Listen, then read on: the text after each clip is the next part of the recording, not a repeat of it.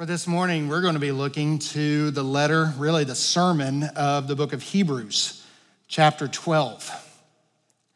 We're going to be coming back to our study in Matthew here in a few weeks, but I kind of thought at the beginning of the year, it would be good just to kind of go back and remind some basic principles. So for the month of January, it's a 5-Sunday month, we're going to be looking at just some of the basics. This morning, we're going to be looking at pursuing biblical change.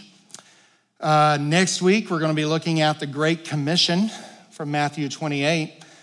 Then the week after that, we're going to be looking at what it means, our 3 pillars of ministry: knowing the faith, living the faith, sharing the faith. And we're going to see that from 1 Thessalonians chapter 1.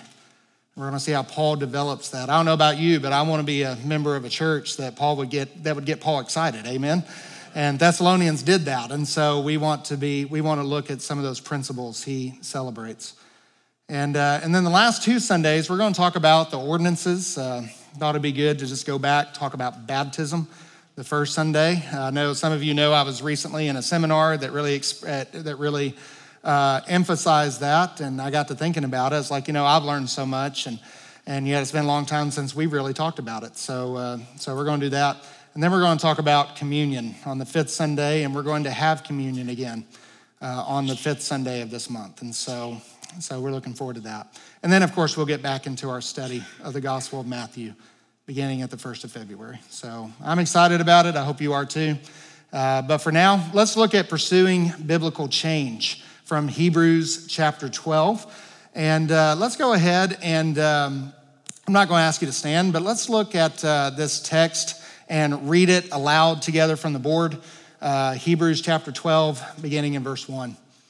It says, "Therefore, since we are surrounded by so great a cloud of witnesses, let us also lay aside every weight and sin which clings so closely, and let us run with endurance the race that is set before us, looking to Jesus, the founder and perfecter of our faith, who for the joy that was set before him endured the cross, despising the shame, and is seated at the right hand of the throne of God."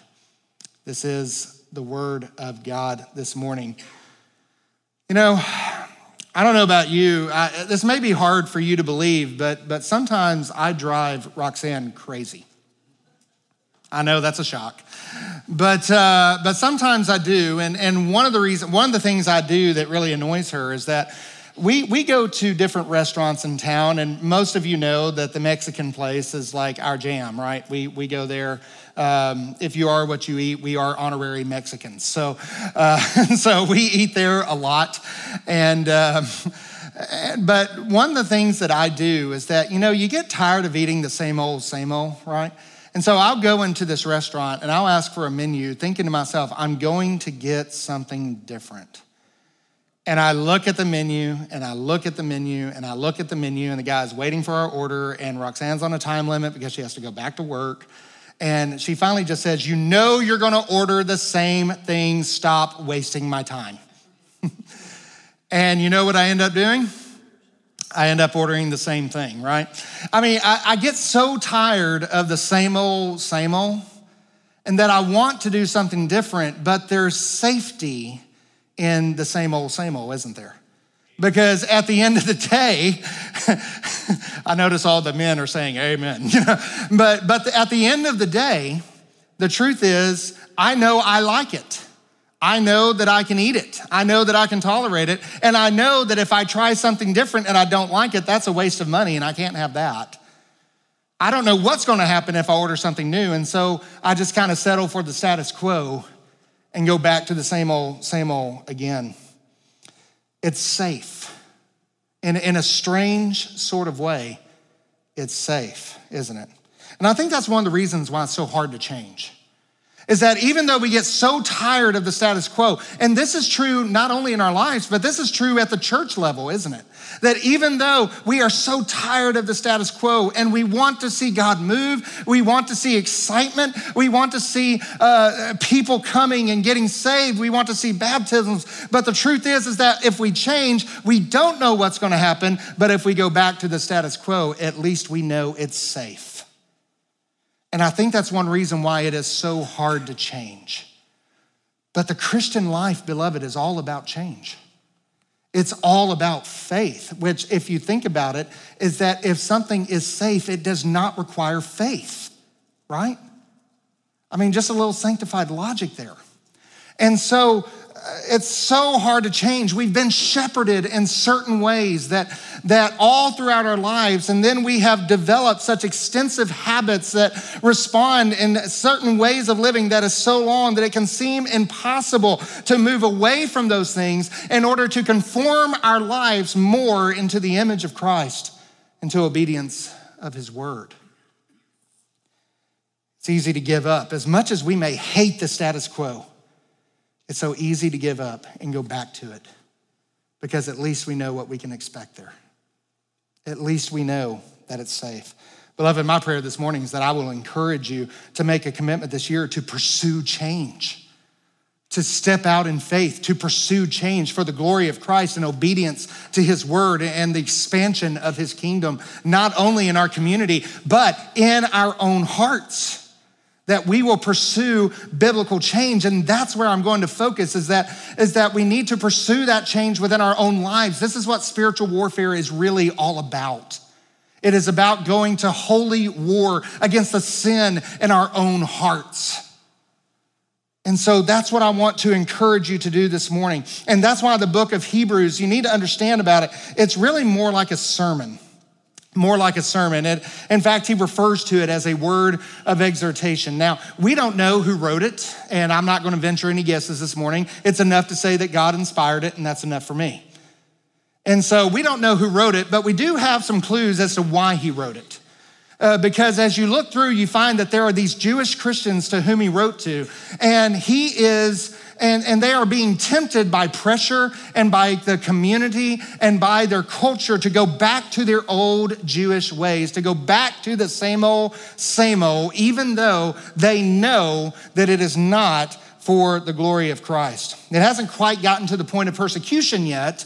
We actually see that. You can see that a couple verses down in verse 4. He says, you have not resisted to the point of shedding blood in your striving against sin. So we know it hasn't come to physical persecution yet, but there is a temptation for them to go back to their old way of life. And if you think about how many times we've made New Year resolutions to where I'm going to read through the Bible this year, I'm going to become more faithful in prayer, I'm going to be more faithful in my giving to the church, I'm going to be more faithful in these spiritual things, and yet we always go back to the same old again. We run back, we gravitate back toward those old destructive habits. Why? Because it's safe. Because it's safe. And so that's why chapter 12, verse 1 begins this strong conclusion to this sermon. That he says, therefore, and he says that we must run the race. Races are not easy. Races are difficult. But he says, run the race with perseverance. And what we see in verses 1 and 2 are some things that I think will help us in our pursuit of Christ's likeness in 2023, not only in our own personal lives, but at a corporate level in the church as well. And so in verses 1 and 2, we see that in light of the temptation to give up, Christ commands us to run the race that is set before us this year. Simple as that. Run the race. Run the race. In order to do that, we've got to remember some things. There's going to be temptations to give up. There's going to be temptations to go back to status quo. There's going to be temptations. There's going to be hardship. And so what do we need to remember when those things come? The author of Hebrews, God himself, is going to give us 3 reminders to remember when those temptations come. It's to keep your foundation, it's to keep fighting, and to keep focused. And so let's look this morning, beginning in verse 1. when you're tempted to give in this year, I want you to keep your foundation. Keep the foundation. Look at the first part of verse 1. He says, therefore, since we have so great a cloud of witnesses. Now, I want to stop right there. And Scripture, the Spirit of God here, is reminding us about these witnesses that we have that are surrounding us. Who are they? Now, you remember the most basic rule of Bible study, one of the most basic rules of Bible study, right? Is that when you come across a therefore, what do you need to do? You need to look up and see what it's there for, right? And so that's what we're going to do here. He says, therefore, since we are surrounded by so great a cloud of witnesses, who are these witnesses? We need to go back in chapter 11. And what we find there is there is a whole history going back from creation all the way to what we believe is the present time of the author's writing, and showing that there is this long chain of faithfulness that we're seeing among these people. So that's the who, but what is it that they are witnessing to? What is it they are witnessing to? And I'll be honest with you, sometimes, in fact, a lot of times when I hear this sermon, when I hear this text in a sermon, it goes something like this. All those people were faithful, and now they're in heaven, in heaven's grandstands, and they're watching you to see what you're gonna do, right? That's how I often hear this preached. The idea of spectators, which I mean, we are looking at the image of a race, and race always has spectators. So I guess I can kind of see where they're coming from. But I don't think that's really the point here. Because if you look at every one of these people, they are a mixed bag. These people were not always faithful. In fact, Abraham, we know, he threw his wife under the bus like twice, ended up marrying his concubine because he got impatient. We look at Isaac, he did the same thing. Jacob was a huckster. You look at people like, then we get into the Judges. Don't even get me started on these guys. I mean, these guys just got worse and worse and worse as the book goes on. And so, God, why is it that we are being told about these men? And why is it that we are being told that they are witnesses? Because, beloved, what they are witnessing to is not the greatness of their faith, but what they are witnessing to is the greatness of the faithfulness of our God. That's what they are testifying to. That's a better understanding, is that it is their testimonies that in spite of everything, all the mix-ups, everything these people did, God was faithful to keep his promises to them. And now they testify to us that God is going to be faithful to us too. That you are having to endure, you are having to run this race, but God is faithful, and that is your foundation. That it is the faithfulness of God. That no matter how hard the race gets, one thing you know is that the track is not going to fall out from under you. You're not going to run into a sinkhole. Because God is our foundation. His faithfulness is our foundation. Chapter 11 is often called the Faith Hall of Fame. I think that is a misnomer. I think it is the Faithfulness Hall of Fame. Because all of these stories are stories of God's faithfulness. Jesus is the hero of every story. He is the object of every picture. He is the substance of every shadow. He is everything. He is the whole point. It is his story that all of these other stories are working up to. And it is in the story of Jesus Christ and his redemption for us that is the climax of history, the climax of the scriptures, and it is the greatest moment of our lives. It is everything our lives is working out to. God was faithful into these promises, to these men, in spite of them. God was faithful to them. He'll be faithful to you. He'll be faithful to Calvary Baptist Church. He'll be faithful to me. He'll be faithful to your family. He'll be faithful.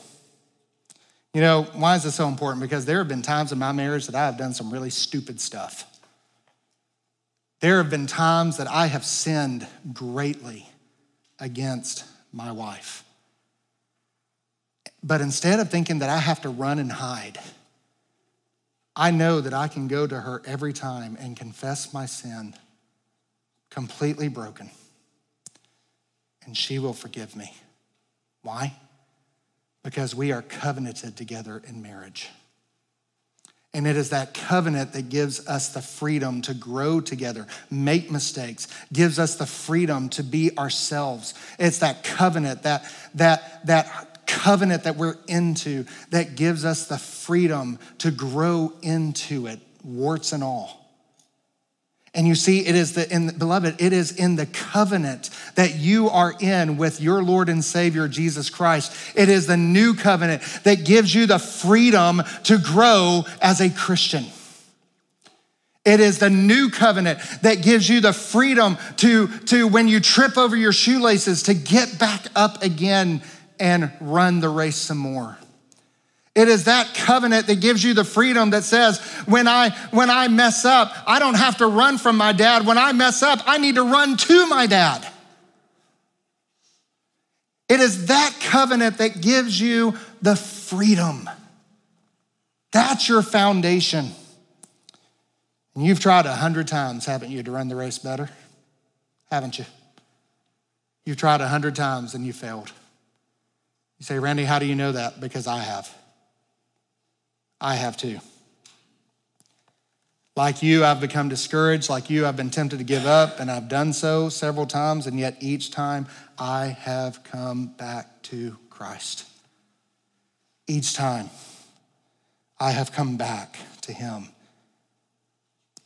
Hebrews 10:23 says, let us hold fast to the confession of our hope without wavering, for he who promised is faithful. He will not forsake you. He will not abandon you. So remember, always remember that the foundation of our life in Christ is his faithfulness and not ours. The foundation is his faithfulness. But then we come to our responsibility. What does our faithfulness entail? What does that look like? And that's where we see the rest of verse 1 talks about keep fighting. Keep fighting in that race. Look what he goes on. He says, laying aside every weight and the sin which so easily entangles us, let us run with endurance the race that is set before us. Now, obviously, the author is using the imagery of a race, right? Kind of, you might think of I don't know that you would think of a relay race, but you would think of just a race that you are running to win the prize. In fact, that is imagery that we find all over the New Testament. Paul used it. If I'm not mistaken, Peter used it as well.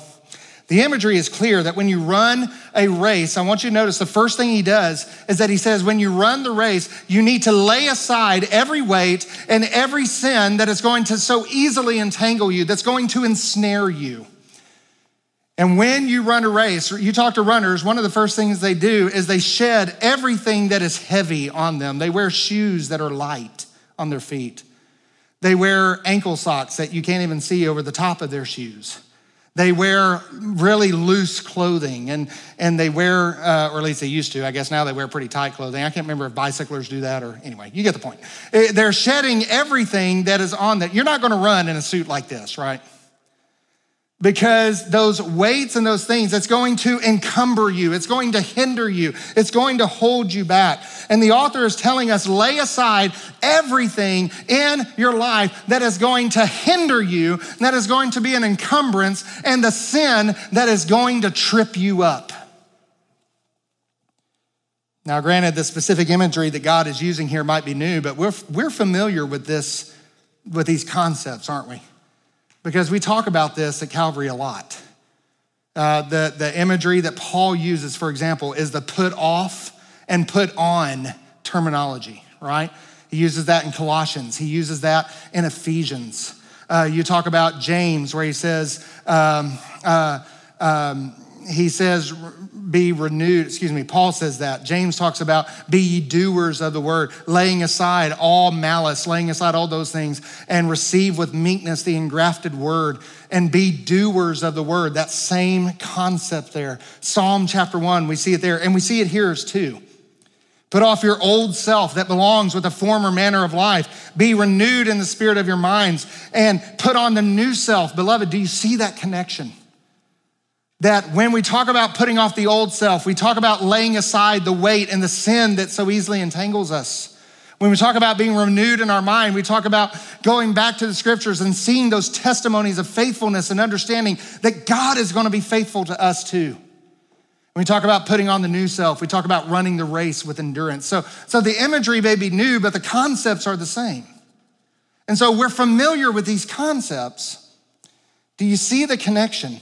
He says, we are surrounded by so great a cloud of witnesses. And so in light of that, what are we to do? We are to put off every encumbrance, every weight. It's really anything that hinders. It can be good, it can be bad. It's something that falls short of what is best for God's glory. You know, so often it's not that we choose between the good and the bad, we choose between the good and the best. That's what so often hinders us. And anything can become, anything that we exchange God's glory for. I began to worship and serve my marriage instead of Christ. I began to worship and serve my job instead of Christ. All of those things. It can be good things, but it's things that we began to replace God's glory for in our lives. We began to worship the gift instead of the giver, and worship and serve the creature rather than the creator.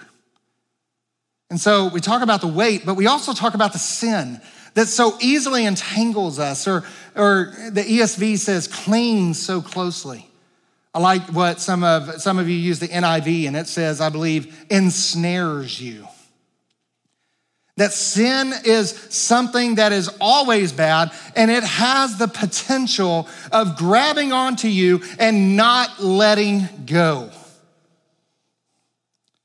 It trips you up in your race. And again, what is the author's point of view? What kinds of things is he talking about? I don't think we have to go very far. Look down in the chapter. And look at verses 15 and 16. Look what he says here in, let me get in the right chapter. Look what he says here, verses 15. He says, see to it that no one falls short. See that tripping up terminology there. See to it that no one falls short of the grace of God. And watch this. What are some things that will cause us to do that? That no root of bitterness springing up, causing trouble, and by it many be defiled. So watch out for a root of bitterness that springs up in your life. And then you go into verse 16, that there be no sexually immorality, that no immorality causes you to stumble, trips you up and ensnares you in your life. Lay that aside. Then he also says ungodliness or unholiness. What does he mean by that? Well, look at the example he gives. He gives the example of Esau. You remember what Esau did? He was hungry. He had his birthright. He sold his birthright. That was the responsibility to carry on the family faith. He sold that to instantly gratify himself with a bowl of soup. Right? And what we mean here by ungodliness or unholiness, what is being talked about here is the temptation to separate from what is to God's glory in order to satiate or satisfy our immediate desires. And man, how often we do that. How often we do that. I want it now, and God's glory is a distant second. How often are we tempted to do that? To lay aside God's glory in our lives in order to satisfy ourselves right now. And so there's wrong values. We value the here and now above the glory of God. And beloved, just speaking from a corporate point of view in the church, beloved, there will always be those for whom the glory of God is not their greatest priority. And we can't follow them. We can't, and in our lives, we have to guard against that temptation. There will be times we are tempted that the glory of God will not be our greatest priority, and we must guard against that. And anything that we think that we must have right now to the expense of God's glory, anything that I am willing to sin to get or willing to sin if I don't get, those are things that we need to lay aside as we run the race. And so what does it mean to run the race? He says we got to lay these things aside, but then he goes on and he says that we must run the race with endurance. We must run the race. Our life, beloved, sanctification, holiness is a continual process of putting off, putting on, putting off the old self, putting on the new. And as we are more and more renewed in the spirit of our minds through the word of God, we put off more, we put on more. We put off self more, we put on Christ more. We die to self more, we take up our cross more. We do all of these things in order that God will get the glory from our race. That the prize, that we will win the crown in order that we may lay it down at his feet and give him all the glory. This sounds so big and impossible. I mean, it's huge, right? How many of you want to run out this afternoon and run a marathon? Well, that just sounds great, doesn't it? Nope, not me. I'm taking a nap in my chair, probably with a donut in my hand.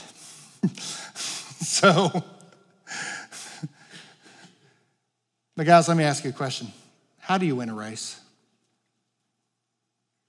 How do you win a race? Let me ask you this. You know, so often in churches, I see that there's such an emphasis on the big decisions. And we've even created new words for it, like rededication and stuff like that. And we emphasize you need to make big commitments to Christ. And every time, kids, year after year, they come back to camp with these big commitments that they've made. And so often, they lay those commitments aside within just a few weeks. What happens? Because how is a race run? How is a race won? You don't run it in 3 or 4 big leaps. You run it in thousands of tiny steps. And what so often happens is that we make these big commitments only for them to be set aside in 2 or 3 weeks, because even though we made this big decision for Christ, we go home and we start making 1,000 tiny decisions that lead us the other way. And so, beloved, the way we run a race is one tiny step at a time. Stop trying to compete in the high jump and run the race. You're never going to win the race if you're trying to win it in 4 or 5 giant leaps. Take tiny steps. Tiny steps. How is the race won? Simple. I choose to not respond to my spouse in anger today, even when she offends me. That's a tiny step. I choose that instead of giving up my right to something, I choose to die to my right and serve another person. That's a tiny step. I choose to treat you with love and grace instead of be harsh with you because I don't approve of your life choices. That's a tiny step. I choose, instead of taking that drink that I want so badly, I want to take this drink again, but instead I choose to call a friend and tell him I'm struggling and ask for prayer and encouragement. That's a tiny step. That's a tiny step. Instead of looking at that website that you want to view so badly, you choose to put down the phone and sing a hymn to yourself or reflect on a scriptural truth or a passage. That's a tiny step. And after a period of time, 1,000 tiny steps equals big change. 1,000 tiny steps equals a 26-mile marathon. That's how you win a race. Stop trying to compete in the high jump and start running the race. Make tiny decisions. Those decisions, those tiny things, they seem so insignificant. Paul says, whether you eat or drink, do all to the glory of God. Something as mundane as eating and drinking, it's so insignificant. And yet it is filled with significance, not because it's big, but because it is so small. It is the small moments in life that we choose to be Christ-like or not. Do you see that, beloved? Do you see that, church? Beloved, stop trying to take the giant leaps and start taking the tiny steps. And over time, those tiny, little, insignificant moments will turn into a life full of significance to the glory of Jesus Christ. One of the early church fathers, he wasn't the best theologian, but he was by far the best preacher. His name means John the Golden-Mouthed, John Chrysostom. Here's what he says. He says, faithfulness in little things is a big thing. Beloved, will you be faithful in the little things? Will you be faithful today when you make the tiny decisions? That's where real change happens. And so run the race. The Christian life is a race. Stop running it like it's a high jump competition. Run the race. And when you're tempted to give in, don't just keep fighting, keep focused. Keep focused. Look at verse 2. Fixing our eyes on Jesus, and I love this wording, the author and perfecter of our faith. He not only began our faith, he's going to complete it. Who for the joy set before him endured the cross, despising the shame, and is set down at the right hand of the throne of God. Oh, there's so much I want to say here, but I know you're probably getting hungry, so I won't. There's so much I want to say, but let me just kind of give you kind of the big idea here. We fix our eyes on Christ, who is the author and perfecter of our faith. Look at who Christ is. He is the author of our faith. He is the one who brought you to himself. And if that is the case, then he is the one who will perfect you. There is a holy and divine logic to salvation. Sometimes people accuse those like me. They say, oh, your doctrine is just so logical. Beloved, there is a holy and divine logic to salvation. After all, God created logic, right? So doesn't it make sense that his truths would be logical? Don't run away from it.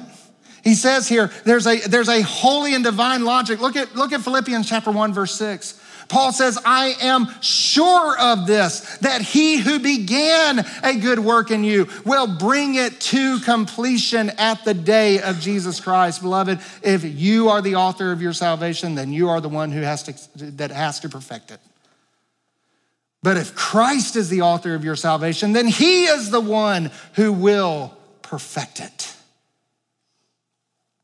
If God is the one who began the good work in you, he is the one who will bring it to completion. He had nothing to do with it. He did it all, and he wins. Beloved, just as we said for verse 1, Christ is the hero of every story in Scripture. He is the substance of every shadow. He is the point of every type. He is the object of every sacrifice. And he is the greatest hero of every story in Scripture. And he is the hero of your life. When you go to heaven, it will not be because you made the right decision. It will be because Christ bought you. I will not be walking around at heaven boasting and saying, look how smart I was, that I made the right choice. No, you're going to be walking around heaven saying, look how great God is. Because he who gives the grace gets the glory. That's right. So we're reminded of that. For the joy that was set before him, he endured the cross, despising the shame. So much I want to say there, but is now seated at the right hand of the Father. And what is he doing there, beloved? He is pleading for you. He is advocating for you. He is preparing a place for you. And he and the Father has sent the Holy Spirit to you, and he lives in you, and he is preparing you for the place that Christ is preparing for you. He wins. He gets all the glory. And that's why Paul says in Romans 5:10, for if while we were enemies, we were reconciled to God by the death of his Son, how much more now that we are reconciled, shall we be saved by his life? Christ Jesus is alive today, beloved. And as long as he is alive, you will be too, if you are in him. There's a holy and divine logic here. Look at Romans chapter 8, verses 32. He who did not spare his own Son, but gave him up for us all, how will he not also with him graciously give us all things? In the context, everything that the book of Romans promises you in salvation. Can you really look at the cross and see Jesus dying on the cross and doubt his willingness to save you to the utter end? That's what the book of Hebrews is arguing, is that because Christ is a priest forever, according to the order of Melchizedek, because he is a priest forever, he stands forever before the presence of God, and therefore he is able to save you forever. There is at no point that Christ is going to die again and another priest needs to take his place. That's why I'm not your priest, I'm your pastor. At no point is anyone else going to come in and step aside where Christ fails you. At no point is there going to be any change. Christ is a priest forever. And because he is a priest forever, he stands in the presence of God. And as long as he does, beloved, you are safe. As long as he does, you are forgiven. And as long as he does, you are saved to the uttermost, is the wording that the author of Hebrews uses. Why in the world would we settle for a lesser priest? Why would we settle for a lesser salvation? Why would we settle for anything less than the glory of God? And why would we not spend and be spent in order that we may win the race for his glory? That's what we need to be reminded of. So how do we practically look to Jesus? You know, that sounds great, but what does it mean practically? And again, there's so much I want to say here, but I would encourage you today, go back and read through chapters 12 and 13, and you find all kinds of practical ways to do that. Like, for example, in verse 3, consider him who endured such hostility by sinners against himself. For example, he goes on in that text, he says, remember that when you are being disciplined, God is treating you as a son, right? That's how we look to Christ. We remember that we are sons of God. It says in verse 14, pursue peace with all men, sanctification without which no one will see the Lord. That's how we look to Christ. There's so many practical ways, and I would love to go through them all, but for time restraint, I can't. But please go home this afternoon and read these 2 chapters and find all those practical ways that we look to Jesus, the author and perfecter of our faith. And so, beloved, I challenge you this year, don't give up. You may have given up 100 times, but don't give up this year. Keep on going. Keep on going. Christ is the foundation of your faith. He charges you to keep fighting, and he reminds you, keep focused on me. Look to Jesus, the author and perfecter of our faith. You know, here's the thing. Biblical change is not hard. Biblical change is not hard, beloved. Biblical change is not easy. It's impossible. It is impossible. You and I can't do it. You and I do not have the strength to change in a biblical way that'll glorify Christ. We just can't do it. And so like the apostles, we ask, who can be saved? Who can be saved then? I mean, if it's easier for a camel to squeeze through the eye of a sewing needle for someone to be saved, then how in the world can someone be saved? That's impossible. And just like he said to the apostles, Christ is saying to you today that what is impossible with man is possible with God. And so look to Jesus. Look to Jesus. You know, I debated what are some closing practical helps I can give you, and I debated what is the most practical thing I can do, and there's this passage in the Pilgrim's Progress, if you've ever read it. It's toward the end. It's by John Bunyan, that great Baptist devotional writer of the 1600s, and I actually added it this morning. Do you have that slide there? Yeah, there it is. And so what do we do? How do we recognize that we are turning back from the race? How do we recognize this year that we are once again giving up?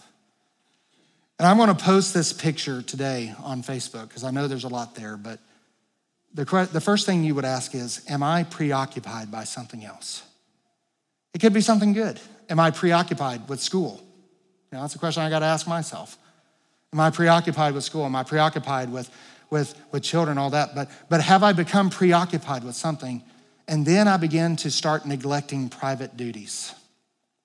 I'm not praying at home anymore. I'm not using my closet. I'm not reading scripture and meditating and reflecting on those truths every day. I'm starting to neglect private duties. And then I begin to shun warm Christians. Beloved, when you start seeing a believer or a brother in church who is beginning to shun warm fellowship in the church, that's a brother in trouble. That's someone in trouble. We need to reach out to him as soon as we see it. That's someone who is hurting. That's someone who is preoccupied. That's someone who's shunning. We've got to run to them, not run away from them. And then they begin to neglect. If they're left in that condition, then they begin to start neglecting public duties. They're not coming to church anymore. The teens aren't they're not sending their kids to church anymore. They're shunning the youth group. They're shunning the children's ministry. They're doing those kinds of things. They start to shun public duties. And then they begin to criticize churches and criticize Christians. And then they begin to associate with carnal people. They start finding more camaraderie in people who are not faithful to Christ. Like attracts like. And then they start to indulge in secret sin. And the more you do that, it's not too long before you begin to indulge in open sin. You start to show your true colors. And then, if you're not rescued, you become hard-hearted to God. So, beloved, I couldn't think of anything more practical to give you this morning. Where are you in that cycle? Are you in that cycle? Do you recognize yourself there? Then just like Christ told the Ephesians, return to your first love. Do the works you did at the beginning and come back to him. Maybe this morning you need to come down and confess a sin. Or maybe you need to say, don't try to make a big commitment, but just say, you know what, today I'm going to spend 10 minutes. I'm going to do what Randy said. I'm going to read Hebrews 12 through 13. But then tomorrow, I'm not going to stop there. I'm going to spend another 5 minutes, another 10 minutes. I'm just going to keep going. I don't know how to pray very well, but I'm going to do it. And it's going to feel awkward, but I'm going to do it. I'm going to muscle through it. I'm going to start small. I'm going to let it grow. That's okay. That's okay. Whatever it is. And beloved, if you're here and you don't know Christ as your Savior, that is one big commitment you need to make. And you need to make it today. And I'll be here at the front. If that's a need that you have, I want you to come. No one will laugh at you. No one will criticize you. We will celebrate with you. Amen? We will spend and be spent for the rescue of your soul whether you are lost and need a Savior, or whether you are turning back and you need to return to your first love, we will spend and be spent for you. We're not going to criticize you. We are going to celebrate with you that God has opened your heart. Our Father, we thank you for these truths, Lord. I thank you that you have given us this charge in yourself. And Lord, I pray this morning that if there's one here who maybe they're here and they need to know Christ as their Savior, maybe they're here this morning and they are turning back. They recognize themselves in that cycle that you gave to your servant, John Bunyan, so many years ago. Maybe they're here this morning and they've received the word, but they need to confess in baptism. Or perhaps they're here this morning and they want to join a warm fellowship. I pray that they will find Calvary warm and on fire for you. Or whatever the need is, I pray that you would do business with your people this morning. And I pray that you would bring us back to our first love always. That we would do the works we did at the beginning. And we would run the race. If you have a need this morning, I invite you to come. Let's stand and just bow our heads for a moment. I'm going to ask Miss Merlin to play. If you're here this morning and you have something you want to do or you have a need, just come on down. You don't have to talk to me. Maybe you need to find a friend out there. Maybe you need to talk to your Sunday school teacher or one of the godly men that God has given us as deacons. Maybe you need to talk to one of our godly women. Whatever the need is. Maybe you need to join the church. Maybe you need to confess the Lord in baptism. Whatever the case is, would you come? Share your desire and let us pray for you.